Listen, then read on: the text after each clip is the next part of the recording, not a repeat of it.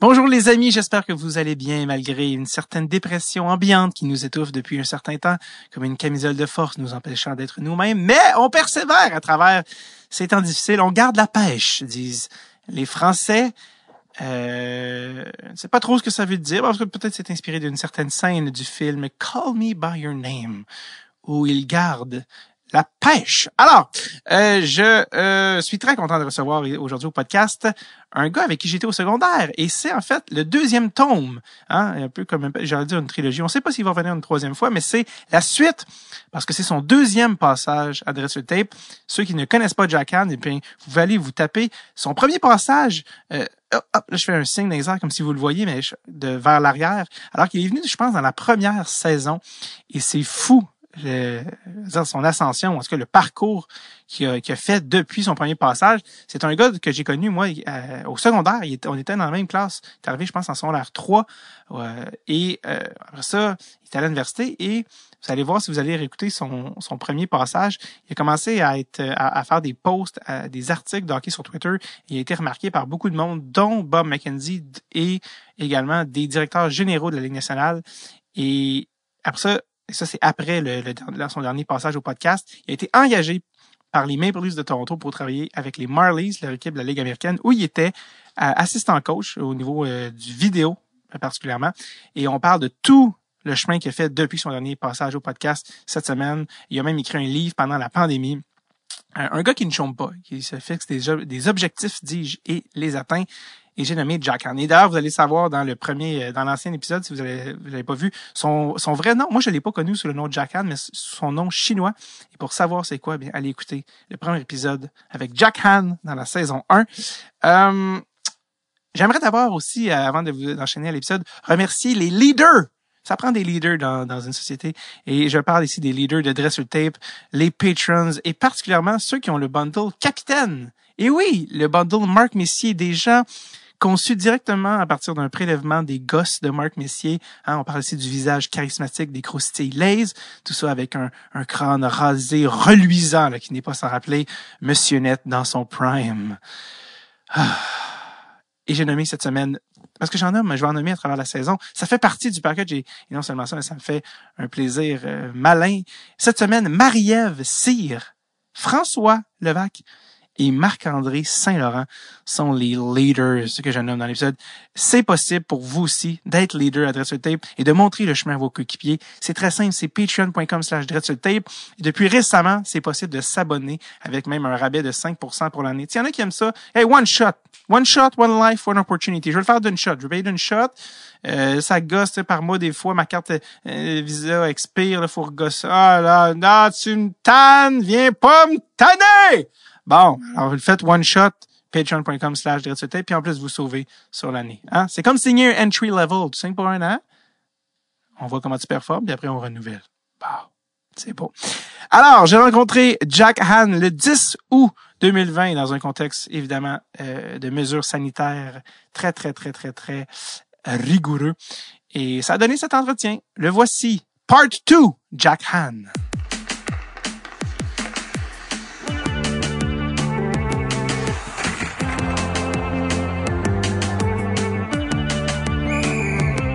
Dread sur le Tape avec David Bocage.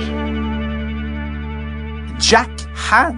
Comment ça va? C'est bizarre de t'appeler Jack. Hein? Je sais, j'ai toujours oui, je sais. Là, on a parlé de ça à mon dernier passage au podcast il y a 3 ans. Oui, exact. Oui, c'est ça, parce que là, pour ceux qui ne savent pas, c'est Jack Han / Ming Long Part 2. Il y a eu une Part 1. Si vous êtes des néophytes, si vous voulez savoir notre background, parce qu'on est allé à l'école ensemble, retournez écouter l'épisode 1. Ça, c'est de sa naissance à 2016. Mais depuis 2016, il s'est passé beaucoup de choses dans ta vie. Mais est-ce que ça dérange si je t'appelle Ming Long on va y aller avec Jack parce que je vais essayer Jack parce que l'autre jour on a joué au hockey. Le branding il est pas là, tu sais c'est ça. Là, c'est parce que l'autre jour on a joué au hockey ensemble à Sainte-Julie il y a une couple de semaines, puis les gars étaient comme comment tu l'appelles? Puis j'étais comme c'est vrai, j'ai tellement de la misère à changer de nom, mais je vais aller pour Jack. Puis c'est ça, mais ensuite le malaise est pogné parce que j'ai failli décapiter Pierre-Yves Roy Desmarais. Oui, c'est ça, oui, que t'as gelé comme si c'était une game 7 dans le coin. Qu'est-ce qui s'est passé dans ta tête? J'ai sous-estimé sa vitesse, honnêtement. Sous-estimé ou? J'ai sous-estimé sa vitesse. Parce qu'on dirait que tu l'as surestimé tellement que t'aimais. Ouais, ben, en tout cas. Tu peux parler même encore un peu plus proche. Ouais. Tu peux amener le micro si tu veux. Donc pour ceux qui savent pas, Jack, et là, je vais essayer de pas l'échapper, mais Jack est venu au podcast en 2016, tout ça, et c'était juste avant de se faire engager, et j'aimerais juste que tu nous recapes un peu qu'est-ce qui s'est passé depuis que... parce que quand on s'est quitté dans la fois, tu commençais à recevoir des appels de GM, ça commençait, mais c'était pas encore fait. Qu'est-ce qui s'est passé depuis 2016? Bon, donc, entre... entre 2017 et 2020, ce printemps, je travaillais pour l'organisation des Maple Leafs de Toronto. Mm-hmm. Donc, j'avais commencé dans le département de développement des joueurs. C'est ma première année. Ma deuxième année, j'ai reçu un mandat, mettons, bonifié, là, je dirais, où est-ce que j'étais plus impliqué au niveau du dépistage et de l'analyse statistique. Ma troisième année, j'ai été nommé assistant-entraîneur pour les Marlies de Toronto au niveau AHL. Donc, d'après ce que je comprends, je suis le premier et à date la seule personne d'origine chinoise à avoir coaché dans la Ligue américaine. C'est vrai, ça. Ouais. Parce que c'est ça, là, il y a comme une histoire, on va venir à ton livre plus tard, mais ton livre, le cover du livre, on voit toi, dans le fond, derrière le banc des Marlies. Il y a une histoire derrière ça, parce que tu t'es ramassé derrière le banc des Marlies pour... C'était-tu un match? Un match, c'est okay. ça. C'est quoi l'histoire? Ce qui est arrivé, c'est... je pense que c'était le 19 octobre 2019. Je pense que c'était une date très précisément. Ouais. Ouais. Mais l'un de nos entraîneurs adjoints, en fait, il y a une urgence familiale. Il fallait qu'il prenne un vol pour retourner en Nouvelle-Écosse.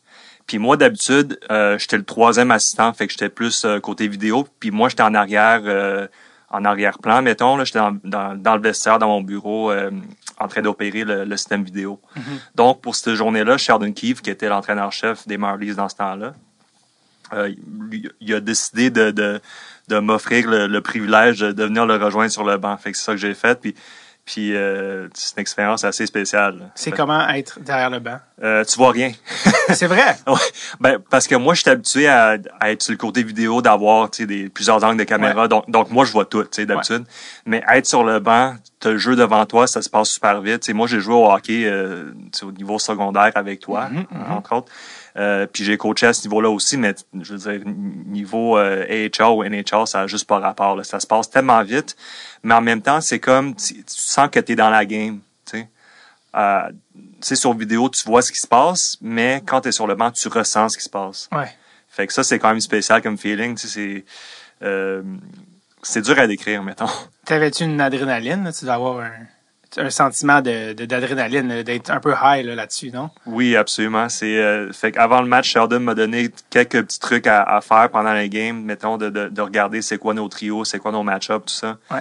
Puis, tu sais, pendant le match, mettons, je me concentrais là-dessus, mais, tu sais, j'avais peur de bouger, là. Ouais. Tu sais, mettons, t'imagines, genre, tu sais, je me touche le nez ou je me décrotte le nez, puis tout le monde voit ça parce que, on passe à la télé aussi.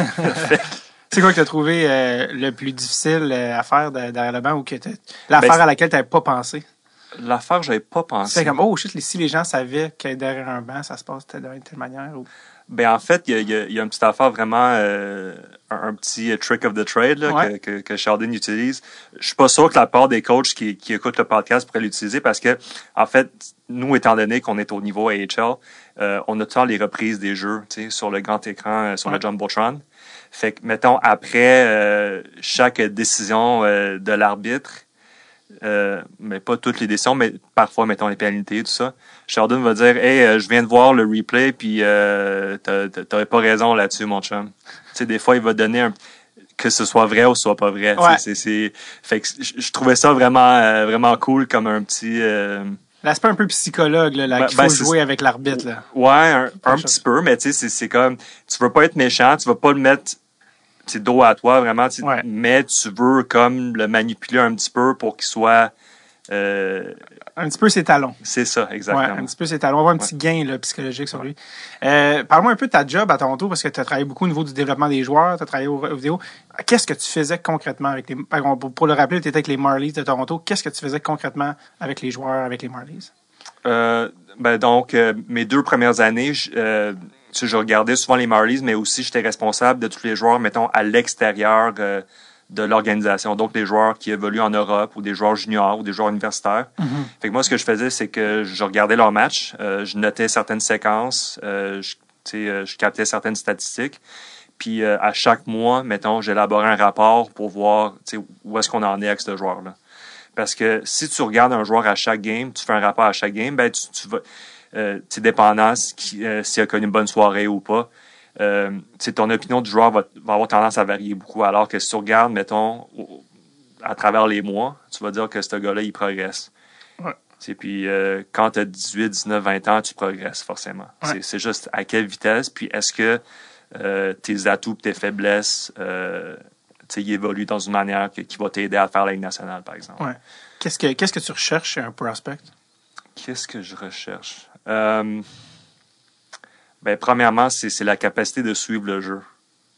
Donc, pas seulement côté purement, mettons, vitesse de patinage, mais aussi en termes de l'anticipation, en termes de est-ce que tu es capable de faire un jeu sur ton coup droit et ton revers, mettons. Parce que junior, là, tu peux prendre un gars, tu peux le déborder ou tu peux le déculotter avec une feinte, puis tu t'en vas tout seul en échapper. Là. Ouais. Mais dans le AHL ou dans le NHL, ça marche pas de même. Il faut vraiment que tu sois capable de jouer sous une pression physique. Ouais. Puis ensuite de retrouver tes coéquipiers avec un jeu. Ou si tu joues pas avec la rondelle, d'aider tes coéquipiers puis les appuyer dans une pression défensive, par exemple. Parce qu'on dit souvent, il y a des choses que tu peux faire dans le junior qui se transposent bien au niveau pro. Il y en a qui se transposent pas. Puis la preuve, je pense que c'est 1% des joueurs de la Q qui vont jouer pro, un truc comme ça. En bas de 5%. En bas de 5, certainement. Donc vraiment, la majorité des joueurs juniors n'en font pas une carrière. Fait que c'est quoi les qualités que tu dis, aussi qu'il y a cette qualité-là dans le junior, ou en tout cas, cette qualité-là va se transposer dans le pro. Y a-tu c'est-tu le IQ? Ouais, ça dépend des joueurs, je dirais. Des joueurs. Si tu as un coup de patin incroyable, si tu as une vitesse de pointe incroyable, si tu as un lancer incroyable, ça t'aide, c'est sûr. Mais si tu regardes, par exemple, Jesperi Kotkaniemi puis Nick Suzuki, qui sont très, très bons, je veux dire, ils ont juste 20 ans. Ils sont très jeunes. Ils sont 19 et 20 ans, puis ils sont déjà très, très bons. Pas à cause de leur, de leur vitesse ou de leur force, peu importe, mais de leur capacité à suivre le jeu, à lire le jeu, à anticiper, puis ensuite à capitaliser sur les opportunités. Donc, est-ce qu'on peut dire que c'est un sens du hockey ou c'est un QI de hockey? Oui, mais il y a certains atouts physiques qui leur permettent de faire ça. Dans le cas de Kotkaniemi, je veux dire, il y a quand même... il fait 6 pieds 2, il patine. Je veux dire, son coup de patin, il a l'air un petit peu unorthodoxe parce qu'il est large, mais... Il est très agile. Il y a des bonnes fondamentales en termes de sa capacité de croiser ou de peu importe. Donc, il est capable de suivre le jeu puis capable de vraiment spotter les ouvertures. Absolument. On va revenir à tout ce qui est prospect canadien. On va revenir plus tard parce qu'on a beaucoup à jaser là-dessus. Je veux qu'on va parler un petit peu des Leafs avant d'arriver aux Habs. Qu'est-ce qui a amené les Leafs à t'engager? Tu étais un gars qui avait étudié en marketing. Après ça, tu avais fait un peu, tu as commencé à faire des trucs sur Twitter, tout ça. Comment un gars qui a pas joué dans NHL, qui a pas joué pro, qui a pas, tu sais, t'avais tout créé, t'as comme un peu créé ton propre truc. Comment ils t'ont engagé pour aller, tu sais, Carl Dubas, tout ça. Qu'est-ce qu'ils ont vu dans toi pour être un peu outside the box? En fait, ça, c'est une question qui est en même temps facile et difficile à répondre, parce que c'est difficile parce que je sais pas, c'est pas moi qui l'ai fait. Mais c'est facile dans le sens que on vient de parler des prospects des joueurs. Pourquoi Nick Suzuki ou pourquoi Kotkaniemi ont été repêchés aussitôt? Ils ont été repêchés tout court. Parce que à travers les années, ils sont bâtis une réputation et aussi ils ont une historique de productivité dans d'autres ligues.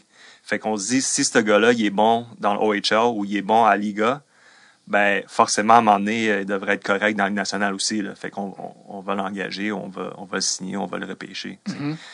Moi, dans mon cas, j'ai travaillé 1 an pour les Canadiens en tant qu'écrivain. J'écrivais pour leur site web. Fait que je connaissais la Ligue, je connaissais certains des joueurs déjà.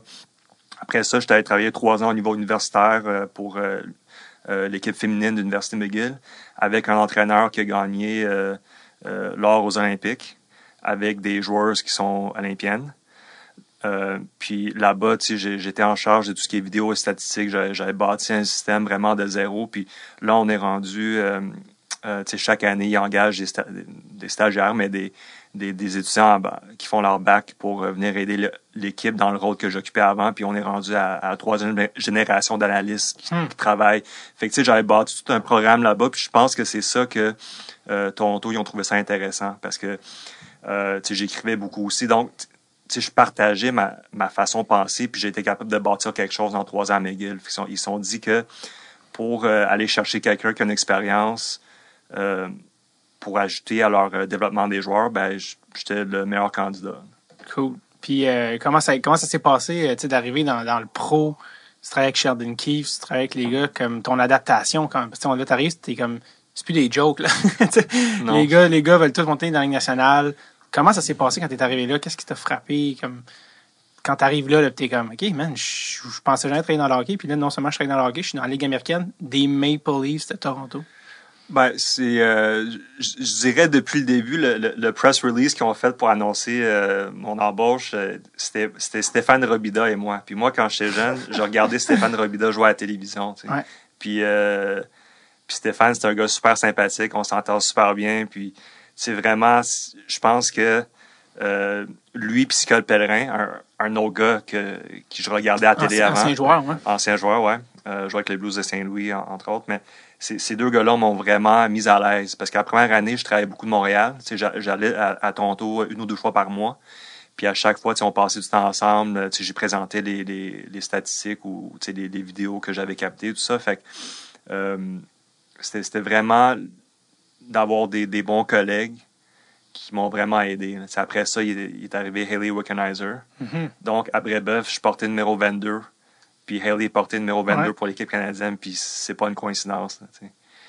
C'est une personne que j'admirais depuis longtemps. Puis c'était juste un addon qu'on a travaillé ensemble. Comment tu l'as trouvé comme personne puis comme professionnel? Incroyable. C'est comme...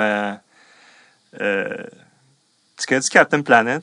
Non, c'est un super-héros. Ouais, c'est ça. En tout cas, c'est quoi le parallèle que tu allais faire par rapport à Captain Non, mais Planet? c'est genre Superwoman. Ah ouais, hein? Ouais. En quel sens? Dans le sens que, elle étudiait pour être médecin. Là, elle est rendue médecin. Elle travaille dans un hôpital à Toronto, en plus de travailler pour les Leafs. Évidemment, athlète olympique. Légendaire. Légendaire. Vraiment une personne extraordinaire en termes de son QI, mais aussi de ses capacités physiques. Là. C'est juste, Puis, elle est rendue peut-être dans la quarantaine maintenant, j'imagine? À quel âge? Quelque chose de même. Là. Ouais, on pourrait aller sur Hockey DB. Ouais, c'est ça, mais quand même, prospect, mais... peut-être une des meilleures joueuses canadiennes de tous les temps, là, carrément. Là, donc, mais comme personne, t'as pas été déçu, c'est ça que je veux dire. Non, mais ça, c'est vraiment... C'est une personne exceptionnelle avant d'être une athlète exceptionnelle. Ah ouais. Je dirais. Incroyable. Stéphane Robida, j'imagine, c'est l'occasion pour toi de aussi... un peu jaser en français avec Stéphane, j'imagine. Ouais, c'est ça. On n'était pas beaucoup de francophones. En fait, Scott aussi, il est moitié francophone. Lui, il est acadien. Ouais. Ah ouais, il fait le Nouveau-Brunswick. Ouais, fait que son français est un petit peu drôle. Là, un peu plus proche du chiac. ça. C'est ça, les Acadiens, c'est plus du chiac, un genre de mélange français-anglais, sur le bord du highway, puis ça mélange les... bref. Ouais. Ah ouais, je savais pas qu'il parlait un peu français. Fait que bref, tu te ramasses avec Toronto. Il t'engage. Parle-moi un peu du gars qui t'a engagé. C'est Kyle Dubas qui t'a engagé. Oui, c'est ça. Parce que Kyle Dubas, tu sais, je veux dire, c'est vraiment le modèle dans mon esprit, en tout cas du GM 2.0, très moderne. Ironiquement, il travaille avec Lou Lamoriello, qui est peut-être le GM le plus old school dans ma tête, mais peut-être que je me trompe aussi, là, parce que tu me diras si je me trompe. Mais parle-moi un petit peu d'abord de Kyle Dubas, qui, pour ceux qui ne savent pas c'est qui, c'est le GM des Maple Leafs, mais un genre de Wonder Kid qui était GM dans le junior à 25 ans. Puis quelques années plus tard, il était assistant GM avec les Leafs. C'était une espèce de montée, là, comme t'en vois rarement. Puis qui est très... qui semble faire preuve d'une ouverture d'esprit vraiment rare pour les GM. Ce gars-là t'a engagé. Parle-moi un peu de lui, parce que lui aussi, il a comme un peu créé sa propre légende. C'est sûr que je le connais d'une manière différente de la part des amateurs de hockey. Puis même, je veux dire, je le connais différemment maintenant qu'en 2016, mettons. Ben oui. Après avoir travaillé avec Kyle pendant plusieurs années, je trouve qu'en termes de son quotient émotionnel, c'est vraiment une personne remarquable. C'est quelqu'un de très, très ouvert d'esprit, comme tu as mentionné. Quelqu'un qui est très... comment je peux dire ça? Il veut vraiment prendre soin de ses coéquipiers ou de ses employés. Tout ça, c'est quelqu'un qui est vraiment axé là-dessus. puis qu'il y a quelqu'un qui a vraiment des belles valeurs. Fait que c'est pas juste quelqu'un qui est analyse statistique ou quelqu'un qui est très froid. C'est quelqu'un de très chaleureux. Là, je dirais. Exact. Puis côté hockey. C'est pas un gars d'informatique qui est sorti de nulle part. T'sais, lui, quand il avait 10 ans, je pense que c'était le stick boy de l'équipe des Greyhounds de Sault-Saint-Marie. Il a travaillé pour cette équipe-là toute sa vie. Là. C'est comme c'est l'équivalent de tu sais, le livre de Recarrier, là, le chandail d'hockey. Le chandail d'hockey. C'est ça, genre, ça, c'est Carl Dubas. C'est malade. Sauf que lui, son chandail, c'est un chandail rouge et blanc des Greyhounds de Sault-Saint-Marie. Sa conception du hockey puis de la gestion, en quoi est différente de celle des autres GM, tu sais? Comment il explique qu'un gars est engagé aussi jeune dans la NHL? Ben, je pense que lui, il a une très bonne capacité d'aller chercher ailleurs. Donc, par exemple, embaucher. Moi, j'ai pas de background dans le hockey nécessairement. Mais d'aller chercher dans la gestion des affaires, la philosophie, l'histoire. Comme d'aller chercher, mettons, des choses qui pourraient être appliquées dans le hockey. Puis ce que je trouve vraiment remarquable, c'est que, mettons, pour moi, c'est facile de faire ça. Okay? Moi, je suis né dans un autre pays. J'ai des parents qui parlent une autre langue. Je suis allé à 10 écoles différentes entre le primaire puis l'université. Je parle 3 langues. T'sais. Pour moi, c'est facile d'aller puiser dans d'autres domaines. Pour lui, je ne sais pas comment il fait. Parce que lui, il vient de Sault-Sainte-Marie. Il parle juste anglais. T'sais, tous ses amis, c'est du monde qui viennent de la région. Là, mm-hmm. Puis je ne sais pas comment il a fait pour développer une idéologie aussi, mettons, cosmopolitaine, aussi vaste, je dirais. Mm-hmm. Fait que moi, c'est ça que je trouve remarquable avec lui, en fait. C'est quand tu étais engagé, tu es arrivé là, tu es arrivé avec tous des messieurs qui travaillent dans le hockey et tout ça. Puis le hockey a quand même une réputation d'être assez conservateur au niveau des modes de pensée.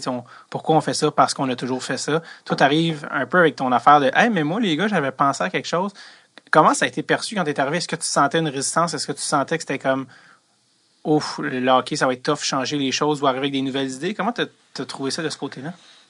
Ben, pour moi, je dirais que c'était relativement facile comparé à d'autres personnes qui ont été dans d'autres organisations, simplement parce qu'ils ont été beaucoup à avoir des pensées plus progressistes ou modernes du hockey. T'sais, il y avait déjà un département d'analyse statistique avec, mettons, je pense qu'il était 6 quand je suis arrivé. Là, ils sont rendus plus comme 7 ou 8. Là. Mm-hmm. Puis aussi, on avait d'autres coachs consultants comme Darryl Belfry. Darryl Belfry, c'est le gars qui a enseigné Patrick Kane comment jouer au hockey. Comment jouer comme Patrick Kane. Pas peur. Fait qu'avec Darryl, on peut s'asseoir pendant 2 heures, parler juste de n'importe quoi. Là. Puis moi, je trouvais ça extraordinaire. Fait que t'étais jamais tout seul, mettons. Ouais. J'ai l'un de mes amis, Matt Pfeffer, lui qui a travaillé pour les Canadiens, lui, dans le temps, il était tout seul. Fait que je sais que ça a été difficile pour lui. Je comprends. Fait que quand t'es en équipe, c'est plus facile. C'est plus fun aussi. T'as-tu affaire un peu quand même à Lou Lamoriello? Ben, en fait, c'est Kyle puis lui qui ont fait mon entrevue. Tu me racontes tout maintenant. Oh. La momie, Lou. C'est une autre personne assez remarquable, je dirais, parce que en fait, j'avais fait un petit peu de recherche sur lui avant d'y aller. Là. Je m'attendais pas à ce qu'il soit là, mais au cas où. Ouais. Puis j'avais appris que, en fait, c'est un prof de maths. Okay. Il enseignait le calculus au secondaire. Fait qu'en fait, lui, là, les maths puis les chiffres, lui, il connaît ça. Oh. Puis c'est un très grand ami du DG des Yankees, Brian Cashman. Okay. Puis dans le baseball, évidemment, ça fait une vingtaine d'années que tout ce qui est analyse statistique, fait que lui, il connaît ça. OK. Fait que lui, il est un petit peu comme Bill Belichick. Là. Je dirais que c'est deux personnes assez similaires, c'est-à-dire que c'est des personnes très, très intelligentes qui ont survécu longtemps dans leur milieu, qui ont eu beaucoup de succès. Puis, c'est... en anglais, on dirait he's a tough nut to crack. Oui, difficile à lire, mettons. Difficile à cerner. Difficile à cerner, exactement, c'est ça. Il y a une bonne... il est conscient de son personnage, j'imagine, aussi. Oui. Tu sais, surtout quand ça fait 30 ans que t'es là. Ouais. T'as comme ta façade de loup, les gens ont toute peur de toi, tu le sais. Là. Ouais. Puis, t'as-tu des relations avec lui ou des échanges avec lui ou ça s'est limité à l'entrevue? Ouais? Assez peu. Je dirais que c'est... Qu'est-ce qu'il te dit quand il vient te voir, Lou Lamoriello? Qu'est-ce qu'il dit? Ben, par exemple, si t'es à quelque part où est-ce que t'es pas supposé d'être, il vient te voir tout de suite et il dit « Qu'est-ce que tu fais ici? » Ça t'est arrivé? Pas à moi, mais à mes collègues, oui. Où est-ce qu'il était pour qu'il n'y ait pas d'affaires là? Non, mais c'est juste, mettons, tu étais là pour travailler avec un joueur des Marlies, puis là, après ça, les livres s'entraînent, puis là, tu restes après pour regarder la pratique à côté de la glace, ça, c'est comme... T'étais comme de trop, là. Fait ouais? Il va venir te dire tout de suite, ouais. C'est pas bienvenu de regarder les livres jouer? Ben, avant, non. Là oui. Mais, tu sais, Lou, il était vraiment très... il était raide, tu sais. Ouais, mais mettons qu'il était aux commandes. Ouais. Est-ce que c'était un peu... peut-être un petit peu trop, ça? Parce que comment les joueurs puis l'organisation trouvent ça? Tu sais, le gars permet pas aux joueurs d'avoir des moustaches, là. Ça donne une idée. Il contrôle les numéros, pas en haut d'un certain numéro. Ouais. En 2020, comment c'était perçu, ça? Ben, c'est sûr qu'il y a du monde qui n'aime pas ça. Mais dans un autre sens, je pense qu'il y a toujours une certaine logique dans ce qu'il fait. Par exemple, mettons tout ce qui est code vestimentaire ou apparence, ça. Ben, quand il était président, Barack Obama, il y avait juste 2 couleurs de complet. C'était soit bleu ou soit gris, je pense, quelque chose de même. T'sais. Mais en fait, le fait qu'il n'a pas besoin de penser qu'est-ce qu'il va porter aujourd'hui, là, ça lui sauve beaucoup de temps puis ça lui sauve de l'énergie pour penser à d'autres affaires. Ouais. Fait que dans ce sens-là, quand tu as plus de structure, quand tu as plus de... Si tu as des interdictions, tout ça, mais en fait, tu peux te concentrer sur ce qui est permis puis faire du mieux que tu peux. Fait il y a une certaine logique là-dedans, je trouve. Qu'est-ce que tu retiens d'avoir travaillé pour ce gars-là? Y a des trucs que tu fais comment? Ça, c'est une page que je vais sortir du livre, que je vais garder. Ben, mettons, pour travailler dans ce domaine-là aussi longtemps que Lou a fait, il faut être conservateur. Tu comprends ce que je veux dire? Explique-moi. Ben, c'est-à-dire que tu veux minimiser tes risques. C'est un petit peu comme Warren Buffett. Tu veux limiter tes erreurs. C'est ça. Ou tu veux limiter les conséquences de tes erreurs. Donc Warren Buffett, c'est un investisseur légendaire. Ouais. C'est pas définitivement pas quelqu'un de New School ou de New Age, mais ce qu'il fait, ça a l'air de marcher. Là. Puis il se concentre sur les choses fondamentales. Puis il s'arrange pour que ses erreurs ne coûtent pas trop cher, puis que ses bons coups lui rapportent gros, puis c'est ça. T'sais. Ouais, je comprends. Je veux dire... Mais ça va être tough rentrer du 109, si tu penses comme ça, non? Oui, mais éventuellement, ça rentre. À un moment donné... c'est ça. Je veux dire, Lou, il a joué au baseball semi-pro à Thetford Mines à un moment donné. C'était pas un gars de hockey traditionnel dans le temps. Il était Thetford? À Thetford, oui. Ça, c'est drôle.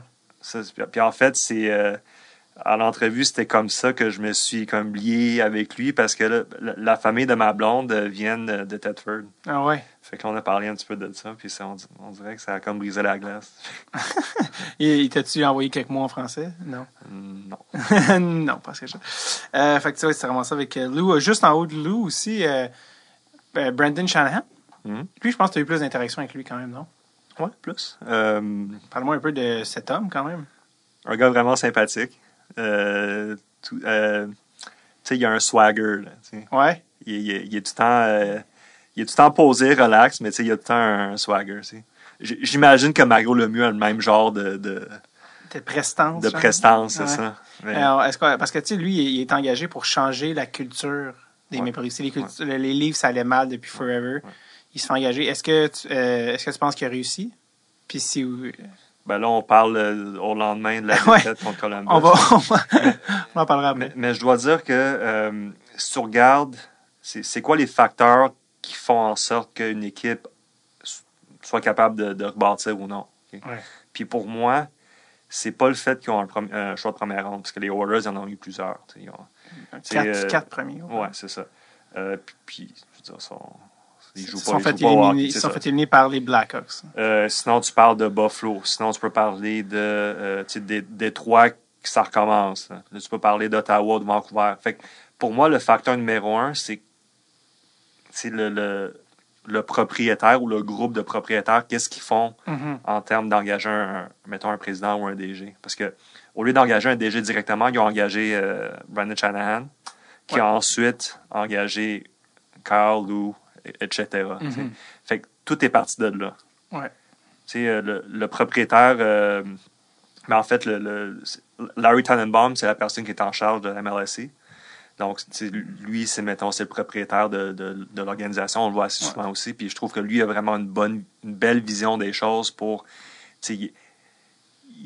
Il supporte, mais il ne s'implique pas directement. Mm-hmm. Donc, lui, il a engagé Shanahan, qui a engagé Lamoriello et Dubas. Puis là, Dubas engage les coachs, les joueurs, tout ça. Fait que tout part de là. Il s'est engagé la bonne personne, puis après lui faire confiance. Alors que, mettons, tu regardes Melnick, c'est problématique. Oui, Snyder à Philly, c'était problématique. Aquilini, problématique. Souvent aussi, en ce moment aussi, avec Buffalo qui a de la misère année après année, les gens font comme moi. Quand tu passes 4 GM en 6 ans... Alors que tu vois Jeff Vinik à Tampa, grosse réussite là-bas, à date. Est-ce qu'ils ont un président à Tampa ou c'est Julien? Je m'en rappelle plus. Je pense, oui. Mais c'est ça, mais tu sais, d'après ce que je comprends, Jeff Vinik, il est assez semblable dans son rôle que M. Tannenbaum parce que c'est un gars qui adore l'équipe, qui supporte énormément l'équipe, mais qui ne s'implique pas trop. Ouais. C'est parfait, ça.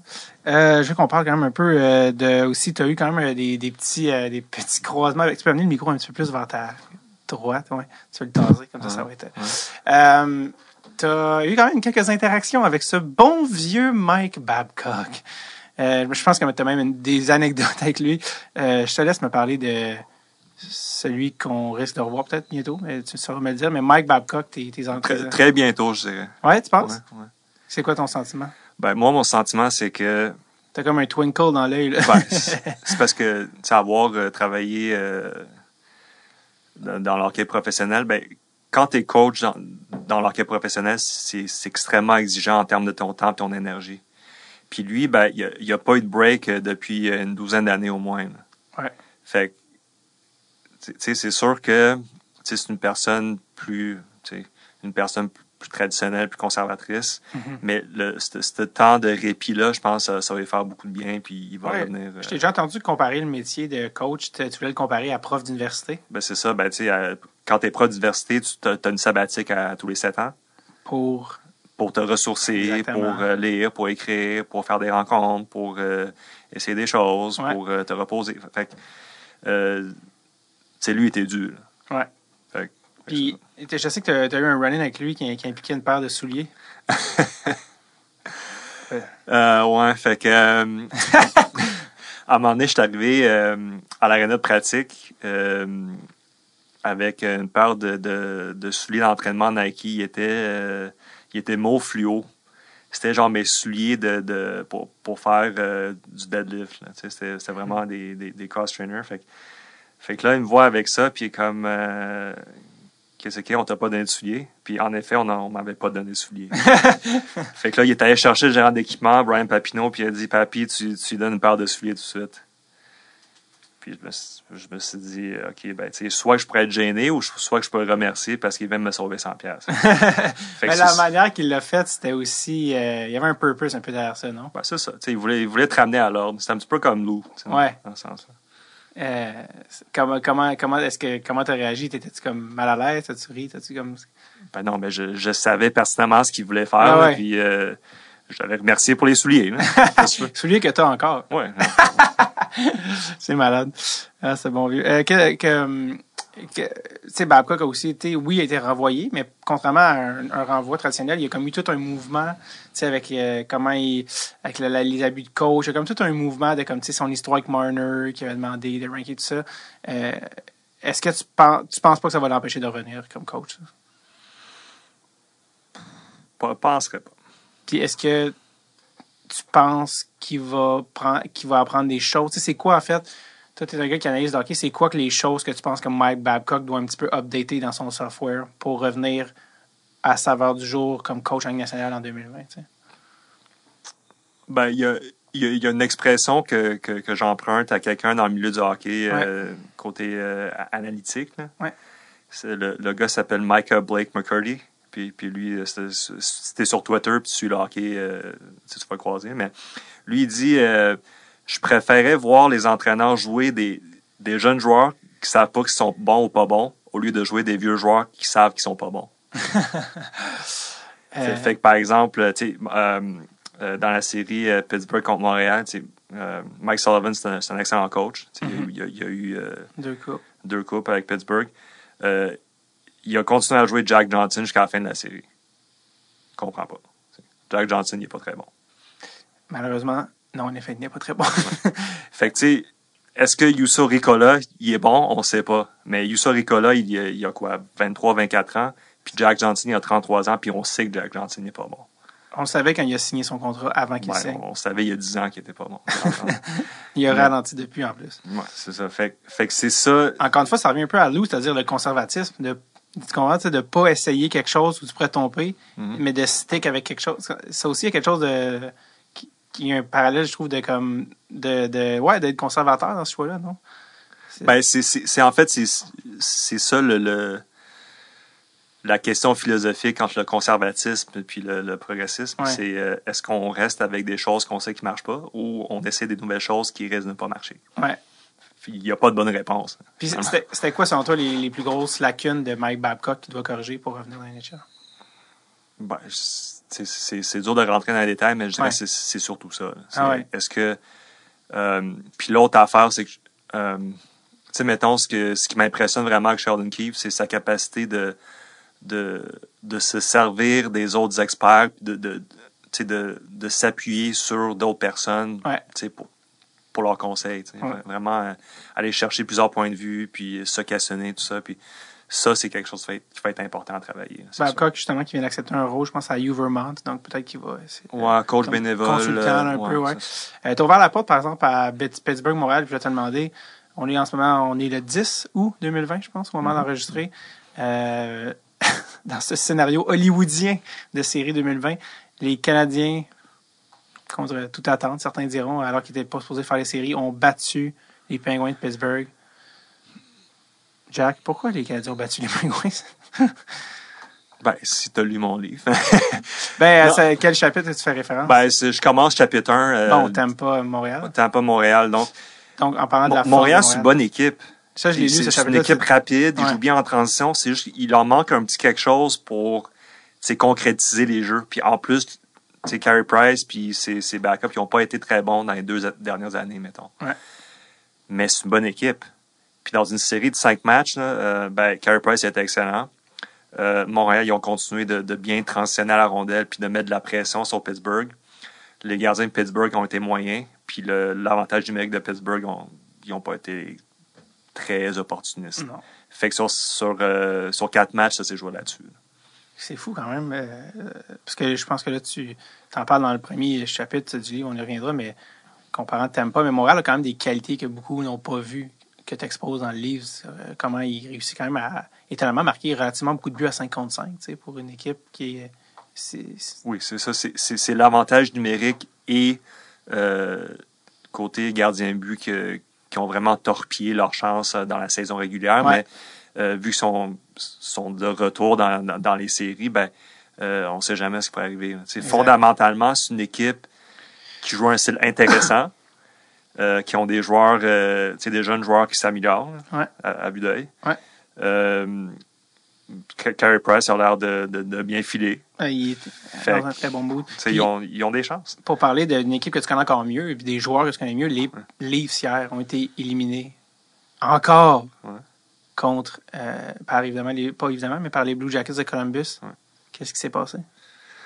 Là, grosso modo, à 5 contre 5, en moyenne, les lancers au but, ils rentrent 6% du temps. Entre 6 et 7%. Okay. Je pense pendant la série, à 5 contre 5, Toronto, ils lançaient environ 2,5%. D'habitude, tu ne survis pas à ça. Les gardiens de Columbus, ils ont été hot.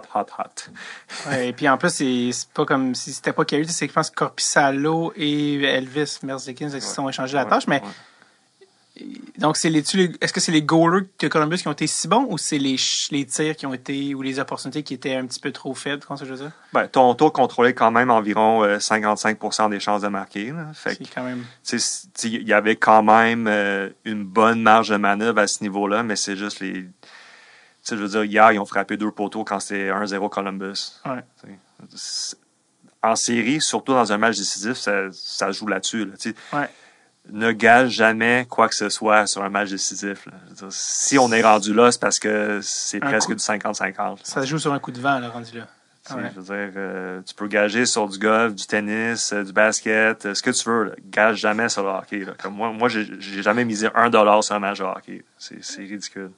Trop de, surtout avec la parité maintenant. Là. Parlant des Leafs, pour conclure le chapitre sur ton passage avec les Leafs, t'as aidé à développer des joueurs, tu sais, pendant que t'étais avec les Marlies.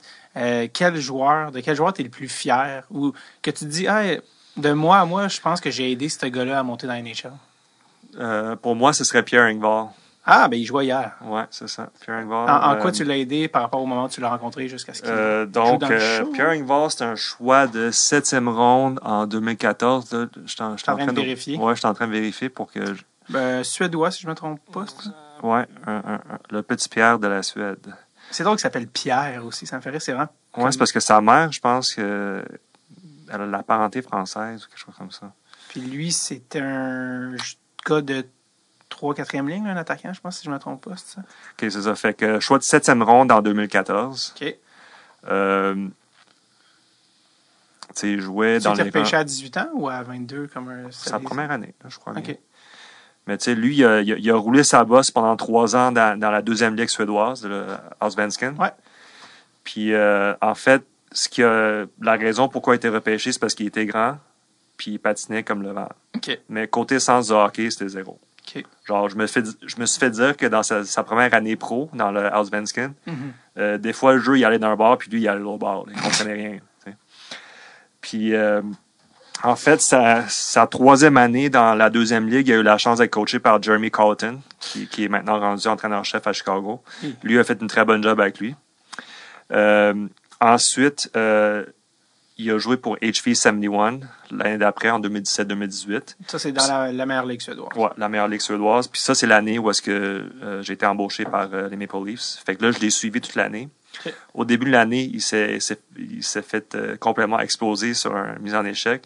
Il s'était blessé au clavicule, je pense. Ouais. Fait qu'on pensait qu'il allait rater toute la saison.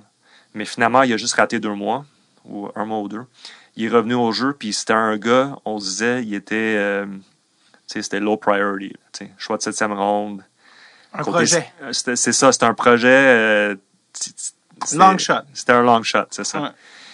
Puis là, je regardais chacun de ces matchs, puis c'était vraiment le gars que je trouvais le plus intéressant parmi tous les prospects qu'on avait dans le système. Et pourquoi? Parce qu'on n'a pas beaucoup de bons prospects dans le système en ce moment. Non, mais qu'est-ce qui attirait ton œil dans son jeu?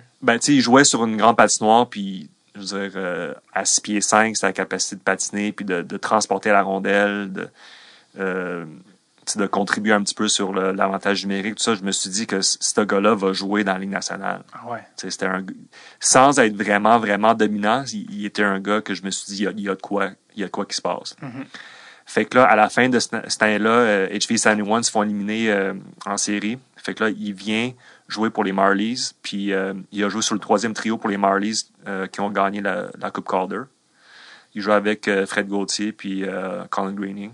Yep. Donc, 3 colosses qui patinaient quand même correct. Là, Puis, c'était un gars qu'on a trouvé vraiment utile. La saison d'après, on le ramène avec les Marlies. Puis, à un moment donné, on avait beaucoup d'ailier gauche dans ce temps-là, mais peu de centre. Puis moi, je me suis dit, ce gars-là, il patine encore très bien, il est très fort, très grand. Il a un bon revers, tout ça. On devrait laisser au centre. Parce qu'en fait, à un moment donné, il était pas content parce qu'il jouait pas sur l'avantage numérique, il jouait pas dans le top 6, mais c'était quand même un bon joueur. Je voulais pas qu'on le gaspille. Ouais. Fait que je me suis dit, pourquoi pas le convertir au centre, une position qu'il a jamais occupée. Mm-hmm. Puis pour un gars qui a un sens du hockey supposément douteux, c'est sûr que c'était ambitieux. Là. Mais je me suis dit, on devrait l'essayer. Puis il s'est adapté relativement rapidement. Fait qu'au bout de 2 mois, c'était rendu notre 2e centre avec les Marlies.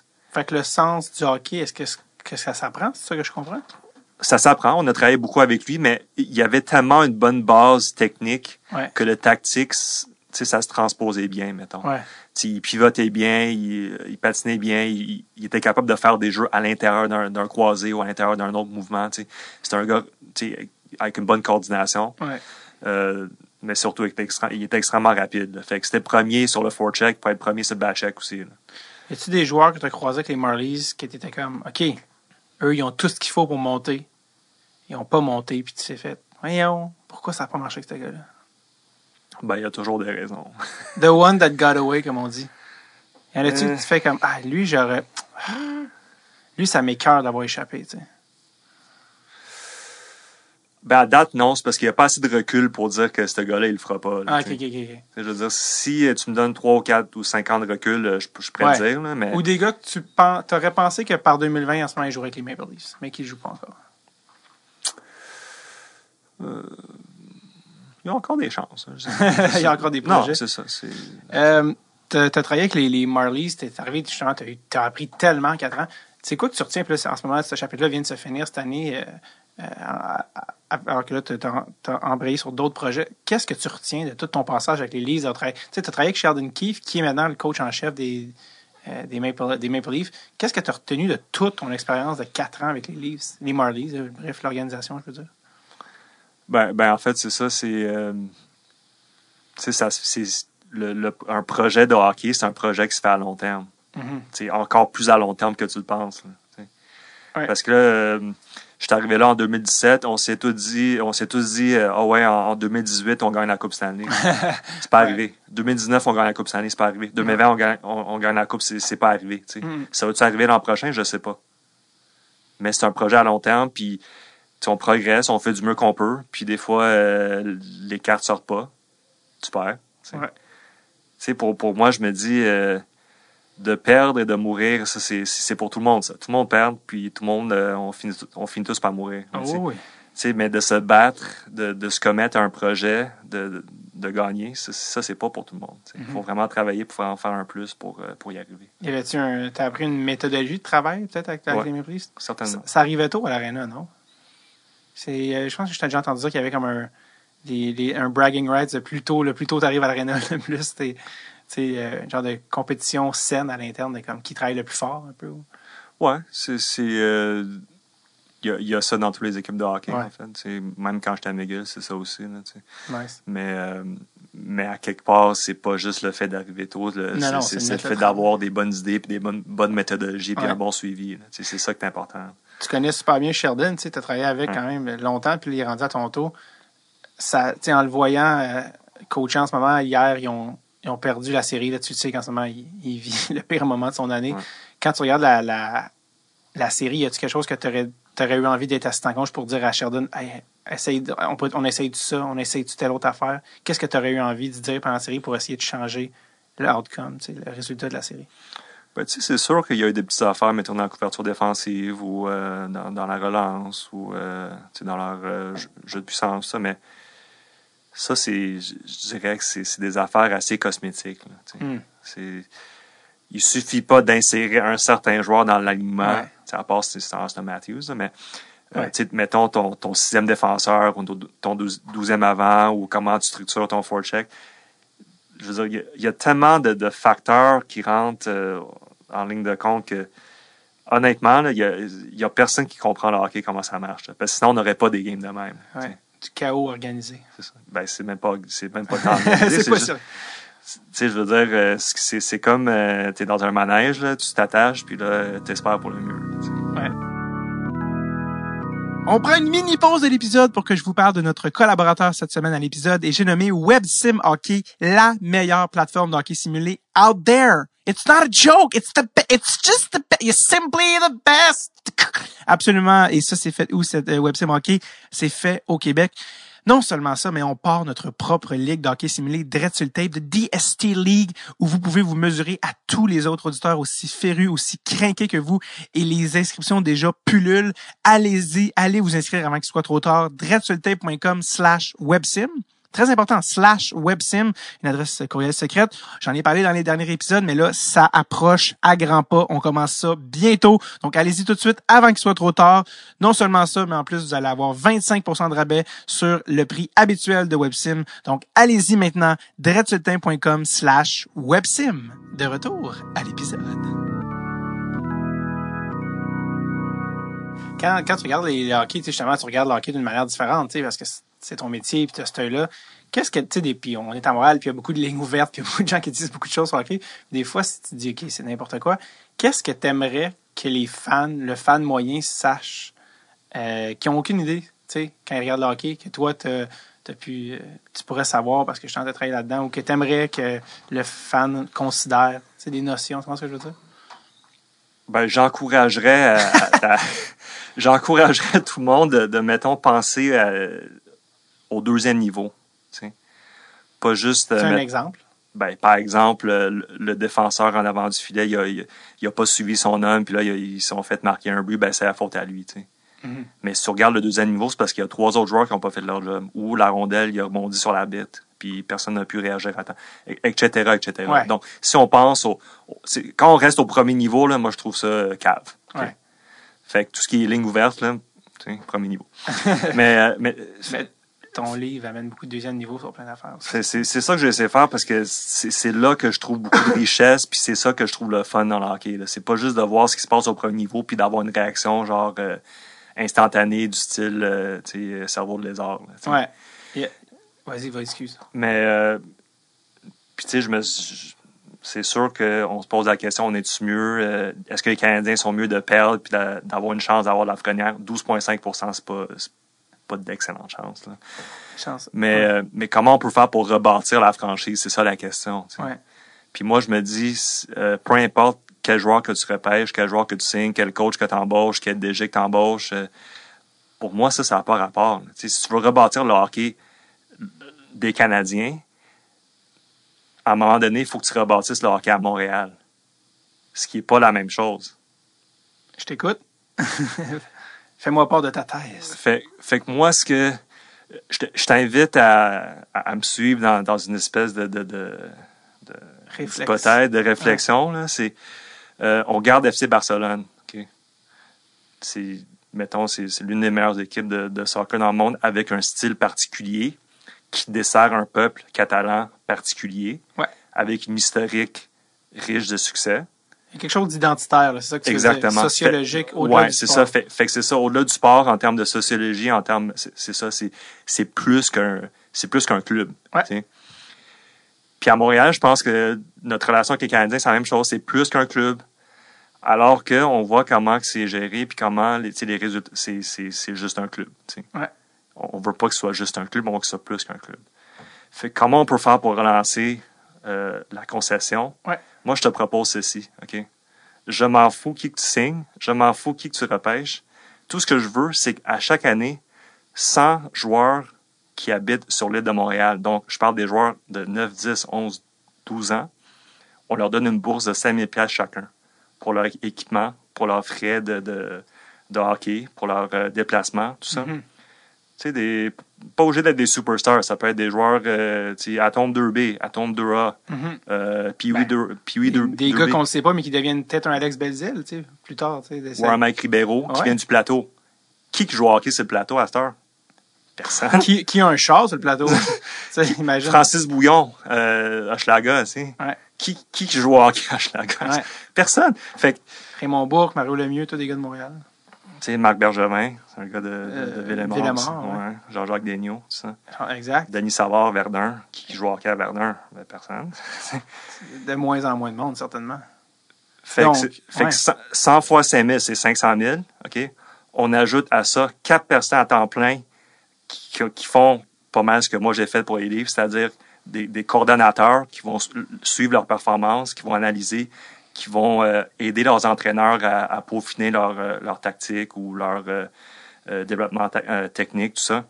4 coordonnateurs, 50 000 chaque, c'est 200 000. Fait que, ensemble, là, on est rendu à 700 000. Puis on ajoute 200 000 pour des frais de patinoire, puis d'autres frais tout ça, logistique, tout ça. Fait que ça, c'est un contrat bien standard, proche d'un minimum. Là. Mm-hmm. 900 000 par année. Ouais. Puis 900 000 par année, tu fais ça pendant 5 ans, 10 ans, tu relances le hockey à travers Montréal. Puis ça, c'est un 13e attaquant. Là. On s'en fout. Là, ouais. Fait que s'il n'y a pas de volonté de faire ça, ben on sera jamais plus qu'un club. Là, ouais. On sera juste un club. Ouais. Je trouve ça vraiment intéressant parce que parce que j'ai déjà entendu en parler aussi, mais il y a quelque chose aussi avec l'historique du Canadien. Pourquoi le Canadien aussi, avant, était aussi... C'est parce que des gars comme Sam Pollock avaient des visions outside the box qui étaient implantées partout au Québec, dans Montréal. Il y avait ça quand même, aussi. Il y avait... C'est quelque chose que je pense les plus jeunes ou les plus jeunes générations de fans n'étaient peut-être pas au courant, right? Ben c'est ça, parce que pourquoi les Canadiens étaient-ils bons dans les années 40, 50, 60, 70? C'est parce qu'il y avait le monopole de tous les joueurs qui sortaient du Québec, puis de deux, sont allés acquérir plusieurs clubs juniors et semi-pro ailleurs dans le pays. Ouais. Les Pats de Regina, c'est une équipe qui appartient aux Canadiens, je pense. Les Peas de Peterborough, ouais. etc. Ouais. Sont allés acheter la ligue dans laquelle jouaient les Arts de Québec pour avoir Jean Béliveau. Ils ont acheté toute une ligue. Là. C'est comme si les Canadiens achetaient le ECHL pour avoir un joueur. Ça n'a pas d'allure, là, mais c'est ça qu'ils faisaient pour avoir les meilleures ressources. Ouais. Sam Pollock, je décris l'espèce de job de coordonnateur là, des jeunes. C'est ça qu'il faisait. C'est ça qu'il a fait pendant des années avant d'avoir une chance d'être le DG des Canadiens. Ouais. C'est comme ça qu'il était rendu le meilleur dépisteur dans le hockey. C'est parce qu'il connaissait tous les joueurs personnellement. Puis ensuite, il allait les voir jouer. Puis si mettons, je connais David Bocage, puis je me suis dit que c'est un bon joueur, puis là, il se fait complètement détruire par un gars qui vient d'Abitibi, Témiscamingue, ben je me dirais, ben ce gars-là, il faudrait que j'aille le chercher, tu sais. Mm-hmm. C'est un futur Serge Savard, mettons. Ouais. Puis c'est pour ça que Serge Savard, c'est un joueur de Canadien, parce qu'il était affilié avec la franchise depuis il y a 13-14 ans. T'sais. Mais c'est drôle que tu parles de ça aussi, parce que là, ça nous ramène dans le hockey mineur, puis je sais que tu es assez aussi, tu es très allumé, très critique du hockey, du système de développement de hockey mineur au Québec. Peux-tu m'en parler aussi un peu de ça? Ça aussi, je trouve qu'il y a des points vraiment intéressants à ce niveau-là. Ben, je dirais que c'est malheureux dans un sens parce qu'il y a une espèce de pensée, magique, comme quoi que vu que les Raymond Bourque, les Mario Lemieux, les Maurice Richard sont sortis du Québec, ben on l'a l'affaire, tu sais. Mm-hmm. Mais on l'a plus l'affaire. On l'a plus, là. Je te confirme. Ah oui, Puis l'une des grandes raisons, c'est à cause de la langue. Si tu regardes le niveau d'analyse qui est tellement poussé dans la langue anglaise, ça se fait pas en français, c'est pas traduit. Donc, c'est pour ça que je me suis dit que c'était important pour moi de traduire mon livre Hockey Tactique 2020 en français aussi. C'était beaucoup de job. J'ai pas aimé ça. J'ai investi l'argent. Je pense pas que je vais le récupérer, mais pour moi, c'était important de le faire, au cas où. T'sais. C'est sociologique, encore une fois. C'est ça. Parce que tu es un gars de Montréal, faut pas oublier. Ouais. Ben là, tu vas me dire, tu es né en Chine, tu as habité aux États-Unis, tu as voyagé comme peu de gens l'ont fait, mais ta blonde est québécoise. Tu as un attachement au Québec, à Montréal, au Canadien de Montréal, qui explique un peu aussi ta démarche. Ben oui, parce que sinon, je serais pas fru comme je suis. Non, mais je suis arrivé à Montréal quand j'avais 6 ou 7 ans. J'ai quitté 4 fois, je suis revenu 4 fois. Tu comprends? T'es allé aux States, entre autres, je pense? Ouais, j'étais allé aux States. Après ça, j'étais allé travailler à Toronto, à Edmonton, tout ça. D'autres jobs, là, pas dans le hockey, mais... Plus vieux, là, ouais. Bref, je suis parti 4 fois, je suis revenu 4 fois, mais fait que je me suis dit que Montréal, c'est pour la vie. C'est ça. Puis que tant qu'être pour la vie, ce serait le fun que le club... Alors, est-ce que tu aimerais être engagé par les Canadiens? Ben, oui. Évidemment, tu vas me dire. Ben, évidemment, ça serait le fun, mais est-ce que c'est une situation qui serait propice? Tu as beau avoir des idées, là, mais si tu n'as pas de ressources ou tu n'as pas de suivi ou ça ne correspond pas à la vision des personnes qui t'engagent, ben ça ne marchera pas. T'aimerais-tu rencontrer Jeff Molson pour y faire part pour participer à un on a fait un party de Noël ensemble, j'ai déjà rencontré. Oui, mais je veux dire, non, mais dans le sens que je suis pas dans un party de Noël comme Jeff, j'ai une idée pour relancer ton club, je suis un peu chaud, puis je te connais pas assez pour que tu me parles de ça. C'est comment ce que je veux dire, genre? Ben là, c'était moi, en 2013-2014, je t'ai dit, j'ai travaillé pour les Canadiens. Ouais. Fait que là, à un moment donné, j'ai comme insisté que c'était important qu'on aille chercher Jeff Petrie à Edmonton. Mm-hmm. Tout le monde m'a trouvé fou. Puis là, 2015, ils sont allés chercher. Fait que, ça, c'était à qui que t'as dit ça? Ben, à mes collègues, là, qui sont c'est pas à Jeff Molson que t'as dit ça? Non. Okay. Non, j'avais dit à mes collègues, ils sont comme, c'est qui ça, Jeff Petrie? Genre, c'est quoi ton problème? Puis après ça, j'avais dit à John Sedgwick, que je connaissais un petit peu dans le temps, qui était assistant DG. Exact. Puis qu'il est encore. Fait que là, finalement, je pense qu'il y a eu... il a fait un échange très avantageux. Là. Si as-tu réécrit une fois qu'ils sont allés chercher les Canadiens pour lui demander si c'est à cause de moi, ça? Ah non. Tu te dis... Ben là, après ça, j'ai dit que c'était une bonne idée d'aller chercher Jonathan Marchessault, qui était à Tampa à ce moment-là. Ouais. Puis là, la dernière fois que John m'a texté, c'est quand Marchessault il a signé son contrat avec Vegas. Là. Ouais. Là, il est rendu multimillionnaire, puis il a Ouais. dit j'espère que tu as eu un code sur ce contrat-là. Bien sûr, j'ai pas eu de code. Je suis content pour lui pareil. Oui, c'est ça. Ouais. On parle du Canadien. Une des choses aussi que tu parles dans le livre que je trouve vraiment intéressant, bon là, tu es arrivé avec une autre. On est allé ailleurs, on est allé du côté sociologique, mais une des grosses faiblesses selon toi du Canadien, c'est ce que tu appelles le PD, qui est le Player Development, c'est le développement des joueurs. Souvent les gens, on regarde, dans le livre, tu regardes des organisations comme Tampa qui ont ramassé les Kucherov en deuxième ronde, des points en troisième ronde, puis pour ceux qui sont plus vieux, ben les Red Wings, c'était le modèle à l'époque. Ils ramassent des gars, des Zetterberg, des Datsuk en cinquième, en septième ronde. Ils en font des superstars. Puis le monde, après ça, regarde le draft et dit « Hey, il était disponible! On aurait dû le prendre, il était disponible. » Comme s'il est arrivé tout pré-packagé en future vedette, comme un Ferrero Rocher que tu ouvres. Mais c'est pas exactement ça. C'est vraiment comment tu développes les joueurs. Puis tu dis à Montréal, le problème, c'est le développement des joueurs. Peux-tu m'en parler un petit peu de ça?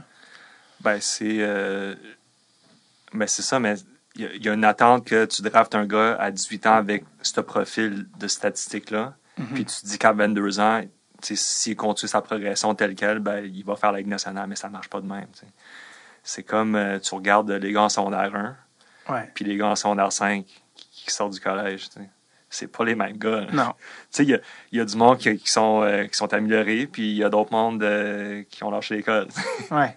Comment tu réglerais, comment tu gérerais le player development du côté des Habs, tu sais? Ben, c'est juste une question d'avoir un suivi plus personnalisé. Parce que chaque joueur a des forces et faiblesses. Il y a une manière de faire avec chaque individu. T'sais. Puis c'est une question d'avoir les ressources, puis d'avoir les bonnes informations, puis d'avoir le suivi. T'sais. Est-ce que tu as des exemples de joueurs qui ont été repêchés par Montréal que tu dis, bon, ça, tu vois, j'aurais pas géré ça de cette manière. Je pense qu'il y a telle affaire on aurait pu améliorer, des cas précis qui viennent en tête. Ben, c'est sûr qu'il y a Galchenyuk que je mentionne dans le livre. Dans le livre, sa posture, sa manière de patiner. C'est ça. Fait que ça, c'est quelque chose qui est assez évident. T'sais. Sinon, il y a d'autres affaires qui arrivent en cours de route. Si on parle de Louis Leblanc. Okay? Ouais. Louis Leblanc, sa première saison AHL, ça s'est super bien passé. Tu regardes ses chiffres, là, puis il était à veille de devenir un bon ailier middle six, là, mettons. Mais là, à un moment donné, il s'est blessé à la cheville. Puis je dis ça comme ça, je sais pas si c'est ça qui s'est passé, mais les blessures à la cheville, souvent, c'est dur à gérer. Tu regardes un petit peu Shea Weber qui casse un os dans son pied en bloquant un tir, puis là, il faut qu'il se fasse opérer au genou plus tard. T'sais. Parce que ça se réfère. Ouais. Fait que je sais pas ce qui est arrivé avec Louis Leblanc précisément, mais il s'est blessé à la cheville, puis après ça, sa mobilité, son patin, il n'a jamais été vraiment pareil, puis graduellement, il a perdu de son efficacité jusqu'à temps que on l'échange, puis ça marche pas avec les Ducks, ça marche pas en Russie, ça marche pas en Suisse, ça marche pas en France, puis là, il prend sa retraite. Ouais. Y a-tu quelque chose qu'on aurait dû faire à ce moment-là? Probablement. Mais on ne sait pas, parce que personne ne le sait. Ouais. Parce que le suivi n'était pas peut-être aussi tête. Côté développement de joueurs, on a parlé de KK, Suzuki, Caulfield. Qu'est-ce que tu vois dans ces gars-là? Qu'est-ce que tu aimerais? Est-ce que tu aimes leur progression? Est-ce que tu aimes la manière qu'ils sont suivis? On a parlé du patin de KK, ben, tout le monde en parle. Qui, by the way, est pas lent. Là. KK, moi, je l'ai vu jouer, je l'ai vu battre des icing calls, puis je peux juste dire qu'il est pas lent. C'est juste que oui, il a l'air d'un veau naissant quand il patine des fois. Ça veut dire qu'il y a un genre de jeunesse en lui, mais qu'est-ce que tu aimerais qu'il soit pris en charge dans les joueurs actuels du Canadien? Je parle Suzuki, Drouin, Romanov, bref, ceux que tu connais le mieux. Qu'est-ce que tu aimes? Qu'est-ce que tu aimerais améliorer chez certains joueurs? Je pense que Kotkaniemi il est vraiment bien parti. Lui puis Suzuki, je dirais, ce serait plus surtout au niveau de leur lancer. Dans le sens que ils sont pas obligés de lancer aussi fort que chez Weber, c'est pas nécessaire. Mais juste être capable de créer de l'espace pour eux-mêmes. Dans le sens que s'ils sont un danger pour marquer avec leur lancer, les défenseurs vont leur jouer plus serré, qui vont leur permettre une certaine marge de manœuvre pour faire leur jeu de passe. Mm-hmm. Alors que si on sait que Suzuki va passer à chaque fois ou que Kotkaniemi va passer à chaque fois, ben ils vont être plus faciles à contrer. Puis les deux ont ont des lancers assez, je veux dire, pas piqués des verres. Ils ont des bons lancers, les deux gars. Là. C'est juste qu'ils sont tout le temps gênés et polis. Là. Mais les deux ont des très bons tirs. Hein. Comme Suzuki, on l'a vu sur le contre Pittsburgh. Puis KK, il a une bonne bine, mais on dirait qu'il est encore au stade de la politesse. Là. Ben, c'est ça. Mettons que la différence, ça sera pas une différence dramatique, mais ça va se jouer à des moments critiques. Mm-hmm. Par exemple, si on parle du comeback des Leafs contre Columbus, Game 4, ouais. Je pense que c'était le but de Hyman. Ouais.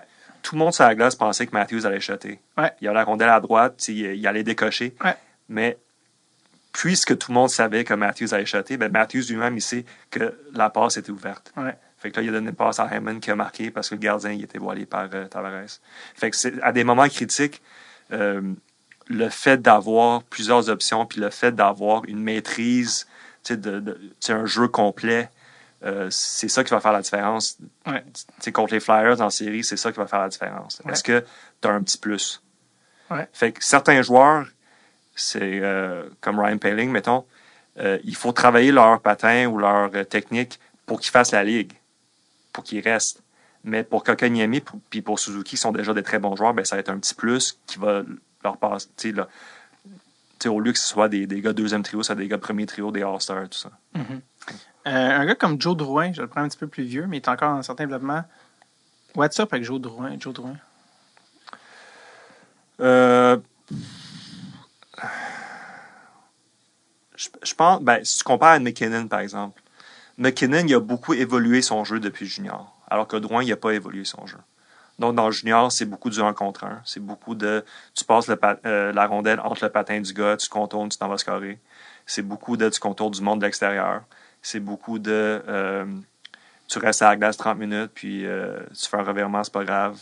Tu saignes un petit peu, tu reçois une passe. C'est pas ça la Ligue nationale. Mm-hmm. Donc, indépendamment du niveau de talent de McKinnon ou de Drouin, là, indépendamment de ça, la manière qui approche le jeu, McKinnon a évolué depuis qu'il est rentré dans la Ligue. C'est juste que McKinnon il a été coaché, il a évolué. Et puis je parle pas juste coaché en termes de le coach d'équipe, mais coaché individuellement, selon ses forces, ses faiblesses. Ouais. Alors qu'on dirait que Drouin, c'est pas arrivé. Mm-hmm. Parce qu'en plus, Drouin, il y a encore du potentiel. Tu sais, je sais pas si. Y a-t-il un moment où c'est trop tard? Y a-t-il un moment où tu te dis, OK, là, où les gens abandonnent? C'est pas encore trop tard. Non, je pense pas que ça l'est, mais. Bref. Je me demande s'il y a encore quelqu'un qui pourrait travailler avec lui. En tout cas, bref. Premièrement, est-ce que lui, il veut ou il se contente de la situation actuelle? Oui. Plein de questions. Tellement d'affaires qu'on pourrait parler pendant très longtemps. Oui, on a parlé. C'est ça, non, ça, on a parlé. Hockey Québec, parce qu'on en a parlé tantôt, est-ce que tu aimerais ça t'impliquer avec eux? C'est quelque chose d'avoir un plan de relance? Tantôt, tu parlais des gars qui suivent les gars à Montréal. Quand j'étais en Suède puis qu'on avait rencontré le président, eux, c'est comme ça qu'ils fonctionnent au niveau du hockey mineur en général, c'est qu'ils ont des gars qui s'occupent de chaque région pour s'assurer que le hockey est développé. Est-ce que, mettons, parce que là, maintenant, tu es en train de passer à des nouveaux projets, être impliqué dans le développement du hockey mineur à Montréal, au Québec, c'est quelque chose qui t'est déjà passé par la tête? Ou? Pour moi, ce qui est, ou même au niveau scolaire avec notre collège, oui. mais en fait, ce que je trouve le fun dans le hockey mineur, c'est que peu importe à quel niveau tu travailles, peu importe c'est qui tes joueurs, tu peux les aider à être meilleurs. Même s'ils n'ont pas beaucoup de talent physique, tu peux les aider à mieux comprendre le jeu. C'est pas obligé d'être des futurs superstars. Là. Ça peut être tes futurs coachs, tes futurs analystes, tes futurs enseignants, peu importe. Puis ça, c'est, mettons, l'un de mes regrets que j'ai pas passé plus de temps à aider des joueurs au niveau hockey mineur.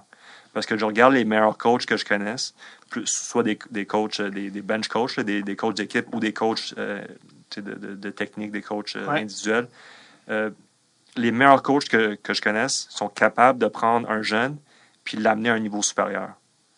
Parce que quand tu travailles avec un jeune, il faut que tu travailles dans les fondamentales, puis tu t'appuies pas sur le talent du jeune nécessairement. Tu t'appuies sur tes connaissances, puis ta capacité de communiquer des concepts, puis de rendre le hockey le fun pour le jeune pour qu'il s'améliore. Mais en même temps, lui donner les bonnes informations.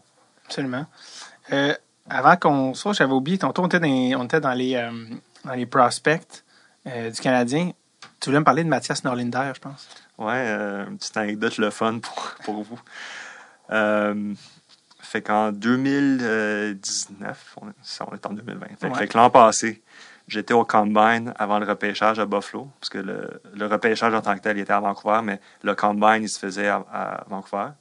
Puis Mathias Norlinder, c'est un joueur que j'avais interviewé au Combine. OK. Puis lui, j'avais trouvé vraiment intéressant parce que je l'avais vu jouer sur vidéo plusieurs fois, puis je trouvais que c'est un joueur qui était incroyable. Ouais. Malgré sa faible production dans les ligues juniors. Il jouait deuxième ligue en Suède avec des adultes. Il jouait avec Toby Enström, son partner à Modo. Ouais. Puis je trouvais qu'il était extraordinaire. C'était lui qui faisait la job, c'était pas Toby. Toby aidait, Toby il faisait bien, mais c'était vraiment Norlinder qui transportait la rondelle et qui alimentait l'attaque. Fait que là, moi, j'étais super excité de le rencontrer, voir c'est quoi sa personnalité, comment il joue, comment il voit ça, tout ça. Puis là, il arrive, puis c'était vraiment le gars le plus distrait que j'ai vu de ma vie. Il était en entrevue avec une équipe de la Ligue nationale, puis, mettons, il était 1 mètre ou 2 devant moi, là, puis il te regardait pas dans les yeux. Il parlait au coin, genre, il parlait pas à toi, là, il parlait à genre quelqu'un qui était assis dans le coin. T'sais.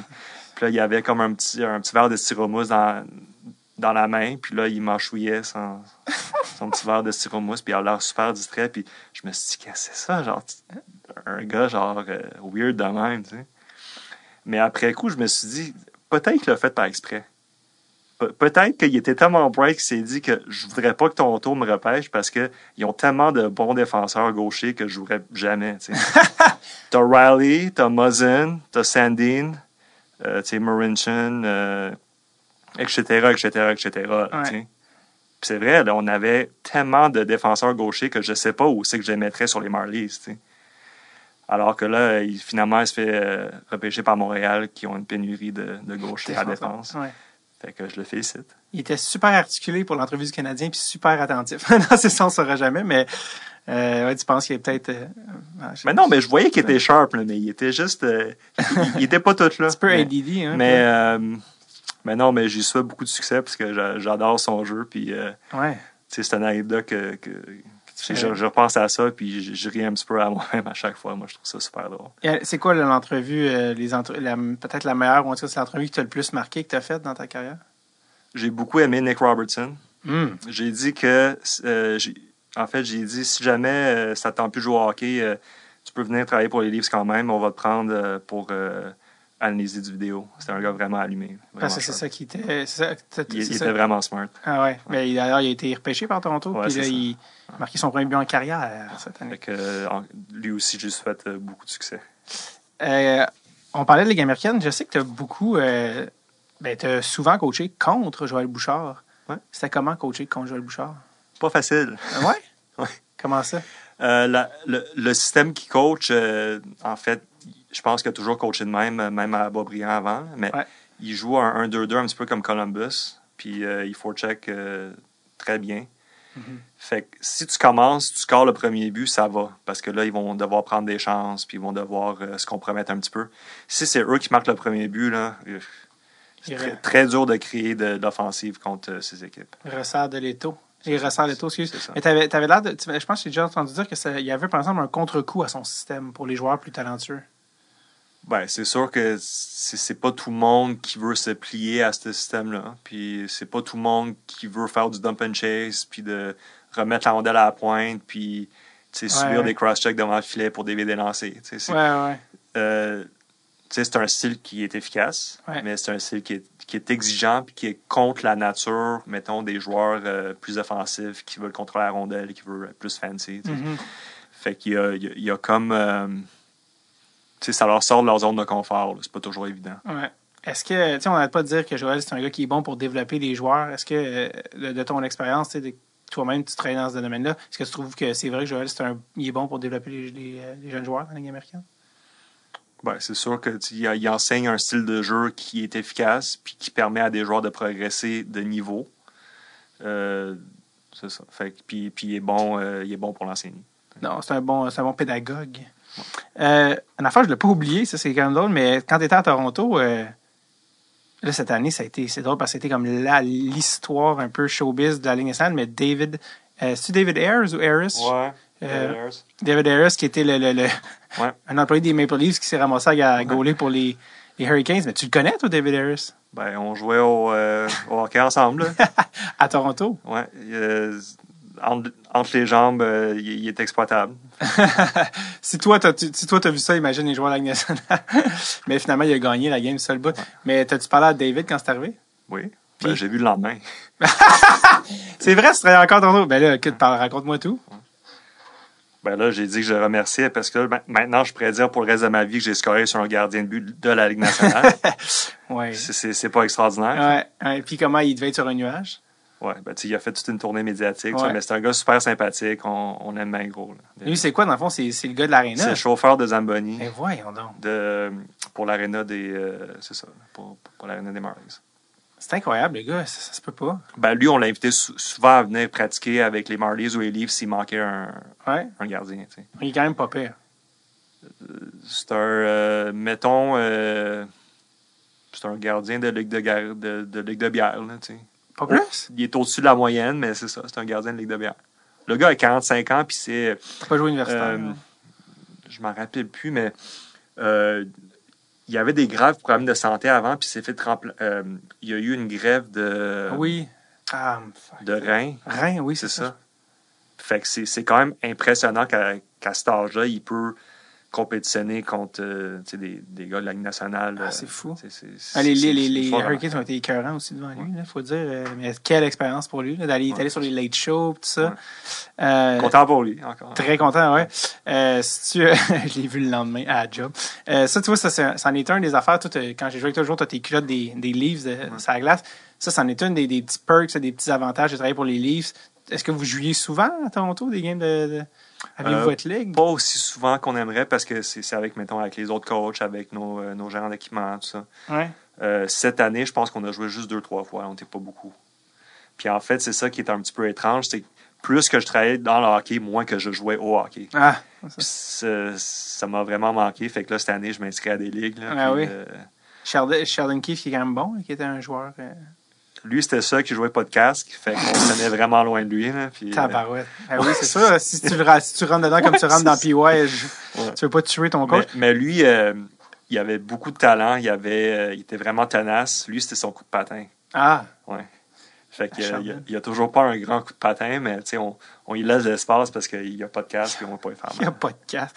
T'as-tu eu la chance de jouer avec des gars que tu dis, je suis en train de faire des passes avec Matthews ou peu importe? Hein?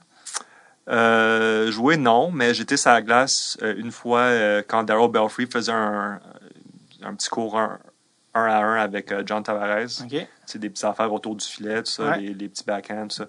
J'ai jamais vu... comment je peux dire ça? J'ai jamais été aussi proche de quelqu'un qui est aussi bon dans son travail que JT. C'était incroyable.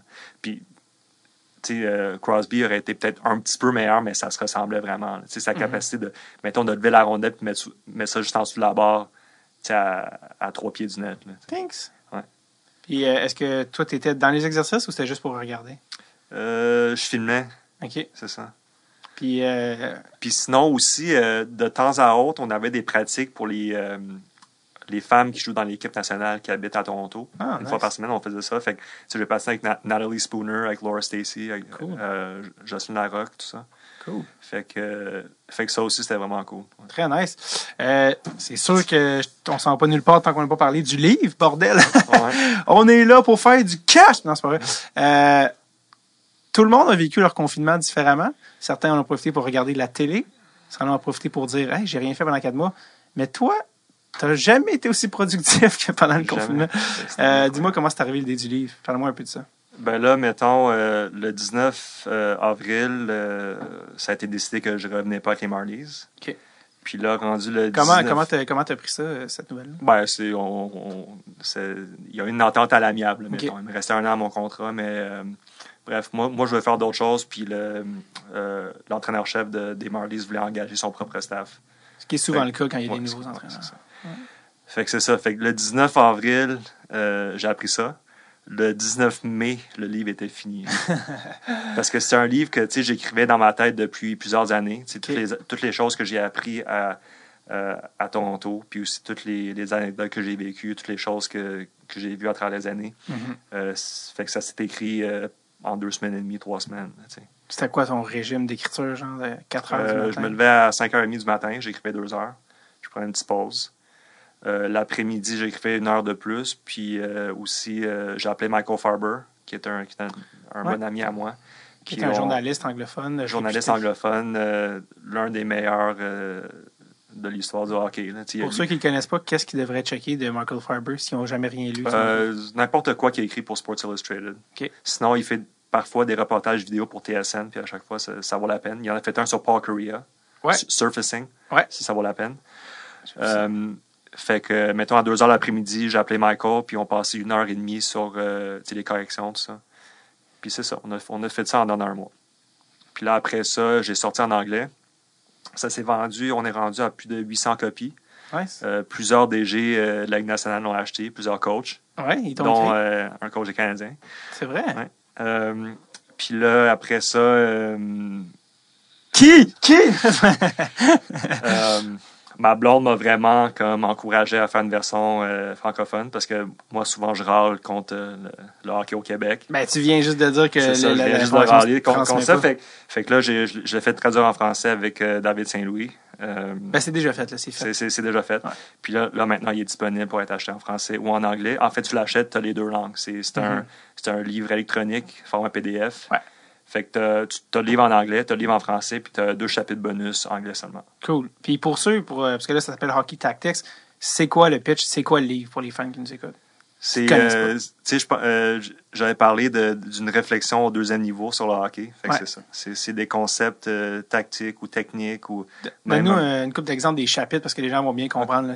Fait que chapitre 1, c'est pourquoi Montréal ne score pas de but alors que Tampa en score beaucoup. C'est 2 équipes dynamiques, mais Tampa, ils ont le petit plus. Au premier degré, quelqu'un dirait parce qu'ils ont Stamkos, Kucherov, Point, Hedman. Mais c'est pas juste ça. 2e chapitre, c'est moi, je suis un grand amateur de tennis. Puis en fait, comment les équipes de double travaillent ensemble au tennis, ça ressemble beaucoup à comment les défenseurs travaillent ensemble au hockey. Fait que j'ai fait ressortir ça dans chapitre 2. Chapitre 3, pour les fans de Piquet Subban, pourquoi Piquet Subban, il était bon, puis là, il est rendu pas si bon. Mm-hmm. Chapitre 4, qu'est-ce qui est arrivé à Vegas, puis pourquoi je trouve que c'est l'un des favoris pour la Coupe Stanley. Ben, je t'explique. Ouais. Chapitre 5... Pete DeBoer, d'ailleurs, tu parles de Pete DeBoer. Avant qu'on lui, parce que Subban, les gens, c'est sûr que ça l'a accroché leur oreille. Ouais. Est-ce que tu as eu des nouvelles, du feedback de Piquet? Ou de quelqu'un de ça? Pas à date. Là. Non? Non. Personne n'y a envoyé. Non. Mais, c'est relié beaucoup. Toi, tu parles beaucoup de ses techniques d'entraînement. Là. Un petit peu, mais aussi son patin, ses mouvements, tout ça. Ouais. Mais peut-être qu'il l'a lu, je ne sais pas. Tu n'as pas une nouvelle? Ou t'as-tu des nouvelles de monde que tu mentionnes dans le livre? Certains, oui. Oui? Ouais. Je vais garder leur feedback pour moi, mais non, mais c'est ça. Mais c'était positif, c'était négatif? Non, mais en fait, sans les nommer. L'un des DG de l'équipe que je parle dans le livre, j'ai des correspondances par courriel avec lui, j'apprends beaucoup, puis c'est très le fun. Mais ça se fait dans la joie, là, dans le sens que les gens sont ouverts. Oui, c'est ça. C'est cool. Chapitre 5, Sidney Crosby et Evgeny Malkin. Donc, c'est quoi les détails qui leur font... qui font des superstars. Mm-hmm. Puis chapitre 6, je parle beaucoup de Roman Josi, de Matt Barzal, puis comment ça se fait que je travaille dans le hockey, puis comment ça se fait que, finalement, ce livre-là, il existe. Là, parce que aussi, je parle un petit peu de mon passage au Collège Jean-Brébeuf, puis aussi notre ami mutuel, Youssef Kabaj, le premier Marocain à jouer dans la Ligue junior majeure du Québec. Donc, chapitre 6, c'est un chapitre vraiment personnel. Puis je pense que Barzal, tu as eu la chance de le voir jouer. Je sais que tu as fréquenté un camp en Floride. Oui, c'est ça. C'est quoi ce camp-là? C'est le camp de Darryl Belfry. Donc, ça s'appelle le 88 Summit. Donc, qui est Patrick un entraîneur Kane, personnel, dans le fond. Ouais. Patrick Kane, Austin Matthews, Matt Barzal, Keith Yandel, Roman Josi, Frederick Anderson était là, Charlie McAvoy. Vraiment, comme si on prenait les joueurs qui étaient là, ça ne rentrait pas sous la cape salariale. Non. Il était 18 ou 20 joueurs, ça ne rentrait pas. C'est même pas une équipe complète, là, ça rentre pas. C'est ce genre incroyable. De talent-là. Ouais. On est passé une semaine en Floride, on s'était entraîné sur la glace, hors de la glace. On a eu comme des sessions vidéo, tout ça. Fait que chapitre 6, ça parle un petit peu de ça. J'ai beaucoup appris, c'était extraordinaire. Wow. Une autre affaire que tu parles dans le livre qui a attiré mon attention, et là, il y en a plein. Il faut que le podcast s'arrête un moment donné, mais sinon, on en parlerait à l'infini. Mais Je sens qu'il y a beaucoup de gens de notre génération ou encore plus jeunes qui n'ont pas vu jouer Wayne Gretzky ou peu. Je sens que son héritage, c'est un peu frité. Les gens font « Ah ouais, mais Gretzky... » Le mieux, je sens que son héritage, il monte. Puis pas parce que je suis québécois. Là. Je sens que les gens font « Ah, le mieux, mais tu sais, 6 c'est 4, il n'y avait pas de bon sens. » Mais le style de Wayne Gretzky, vu qu'il était moins, en guillemets, flashy que Mario, je sens que les gens font comme « Ouais, Wayne Gretzky, mais... » Moi, j'entends souvent les gens de mon âge plus jeunes faire « Ouais, mais Gretzky, ouais, mais... » Gretzky, c'est à son époque, blablabla. Bla, bla, bla. Et j'aime ça parce que tu rétablis un peu l'héritage de Wayne Gretzky, parce que pour qui j'ai beaucoup de respect, mais en expliquant comment il avait amené des notions très fondamentales, particulièrement dans le hockey d'aujourd'hui. Lui, il était en avance de 20, 30 ans. Tu amènes 3 notions que Gretzky, sur lesquelles il était en avance sur son temps. Peux-tu m'en parler un peu? Ça donne une idée déjà. Fait que c'est des termes assez techniques, ça dit mieux en anglais qu'en français, mais c'est les concepts de Gretzky, puis je pense que la raison pourquoi ça s'effrite un petit peu, là, nos souvenirs de lui, c'est parce que tout le monde le fait. Tout le monde, tous les bons joueurs font ce que lui, il faisait dans le temps. Aujourd'hui. Oui, aujourd'hui. C'est ça. Alors que dans le temps, lui, c'était le seul à le faire. Mm-hmm. Fait que là, le premier, on appelle ça le slip pass. Donc, c'est une passe camouflée. Fait que, mettons, t'as un défenseur qui s'en vient sur toi. Au lieu de faire ta passe trop tôt puis de se faire intercepter, tu t'arranges pour qu'il s'approche, puis là, tu mets la rondelle en dessous de son triangle, fait qu'en dessous de son bâton. Ouais. Fait que là, tu deviens extrêmement difficile à couvrir parce que la prochaine fois, le gars, il n'ose plus te mettre de pression dessus. Fait que il ne veut pas faire d'erreur. C'est ça. L'autre, c'est le change of sides. Fait qu'une passe latérale d'un bord de la glace à un autre. Parce ce qui arrive, c'est que maintenant, le jeu il est très, très vertical, alors que Gretzky, c'était vraiment le maître pour trouver des jeux horizontales, pour aller rejoindre des coéquipiers, pour vraiment empêcher la défensive d'établir un périmètre, là, mettons, autour de lui. Ouais. Puis l'autre, c'est le cutback. Donc, en entrée de zone, ou même avant l'entrée de zone, Gretzky va brusquement faire un virage, changer de direction. Ça change toute la donne pour la défensive. Ça leur oblige de se rétablir. Puis, à ce moment-là, il y a une ouverture pour faire un jeu.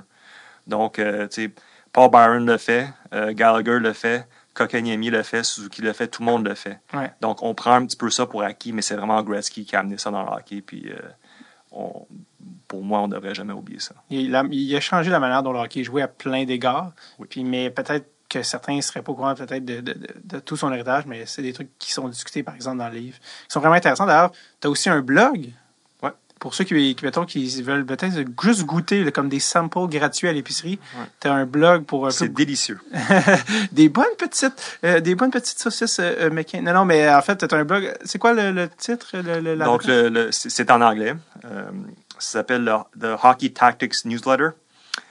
Donc, aujourd'hui, j'ai sorti un article sur l'échec avant des Flyers de Philadelphie, qui pour moi est un facteur majeur dans la série qui vont jouer contre les Canadiens. Absolument.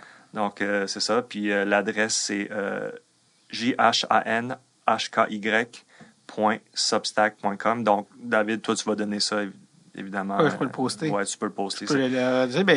Parlant de Gretzky, il y a un article, c'était par rapport à comment, en voyant Gretzky jouer à NHL, le jeu avec Ovechkin, tu comprenais la manière de penser Gretzky, puis comment il était encore plus efficace que bien du monde pourrait le croire. Juste dans son intelligence de jeu, comment... Oui, peut-être qu'il pourrait jouer aujourd'hui. En fait, il jouera aujourd'hui. Pourquoi il serait quand même intelligent? Donc, allez voir ça. Ça vous rend la peine si vous n'êtes pas familier avec le travail de Jack. Oui, c'est ça. Donc, le livre aussi, je veux que tu parce que ça, c'est on parle du blog. Fait que vous pouvez aller voir ça. Mais le livre aussi, comme où est-ce qu'on va pour se le procurer? C'est Gumroad, je pense. Ouais, c'est ça. Ben, le lien, sûrement, tu vas... Tu vas le share aussi? Ouais, parce qu'il n'est pas évident. C'est bon. Si tu veux s'il y a un code promo ou quelque chose de DST, tu nous en feras part, on mentionnera, puis je vais le mentionner dans les intros ou les outros. Ouais, bon. Mais ça va me faire plaisir que vous lisiez ça, français ou anglais, dépendamment de... Les deux pour le prix d'un. Oui, c'est ça, les deux sont dans le même truc, fait que un pour vous puis pour vos amis qui parlent une autre langue. Tu as parlé des Flyers, on va terminer avec ça après, mon Dieu, 1h24 presque. Là, je vous l'ai dit, on est le 10 août. C'est pas encore commencé. Puis il n'y a rien de plus le fun que faire des prédictions dans lesquelles on va mal paraître. Oh non, pas des prédictions. Comment? T'es un savant. T'es un savant de la rondelle. Oh, Montréal contre Philadelphie. Ouf. Ça va aller en 6. Quand même. Ouais.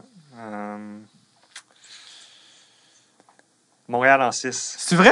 Ouais. Mais tu dis je ça pense pour... qu'ils ont des chances. Tu dis ça pour le show ou tu y crois? Non, mais c'est parce que je parle de leur forecheck. Je parle du forecheck des Flyers. Puis je pense que les Canadiens ont les effectifs qu'il faut pour battre ce forecheck-là. Puis après, quand tu bats ce forecheck-là, ben, tu as vraiment les chances de ton bord.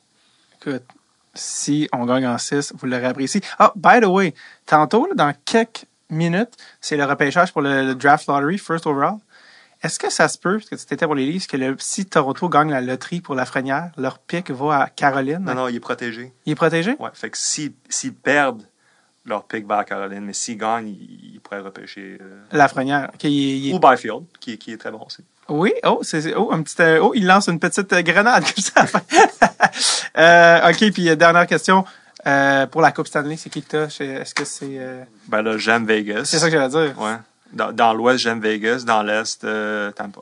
Et si vous voulez savoir pourquoi il aime Vegas et pourquoi tu parles en fait de la différence de qu'est-ce que Pete DeBoer a amené que Gérard Galland n'amenait pas, eh bien, lisez le livre Hockey Tactics français et ou anglais. Vous remarquerez la différence entre la couverture en français et en anglais, c'est les Leafs puis les couleurs du Canadien.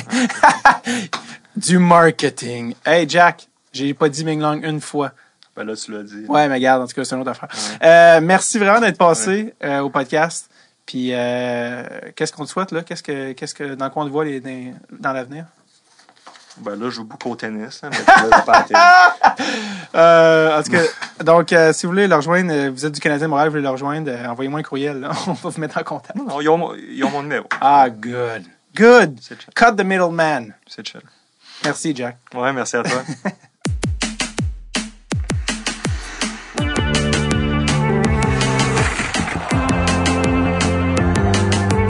Un merci énorme à Jack Hand d'être repassé au podcast. Très hâte de voir ce qu'il va faire pour la suite. En fait, il est déjà en train d'écrire un deuxième livre. Il y en a peut-être qui suivent ses posts dans Je dors avec un casque Jofa, notre groupe Facebook. Je vous rappelle que vous pouvez obtenir son livre. Je vais mettre le lien Gumroad dans les commentaires sur nos médias sociaux. Sinon, allez dans Google Gumroad Jack Hand et vous allez avoir un rabais de 20% en rentrant le code DST20. Donc, pour son livre Hockey Tactics, je rappelle, disponible en anglais et en français. Allez les amis, à la semaine prochaine. Wouh!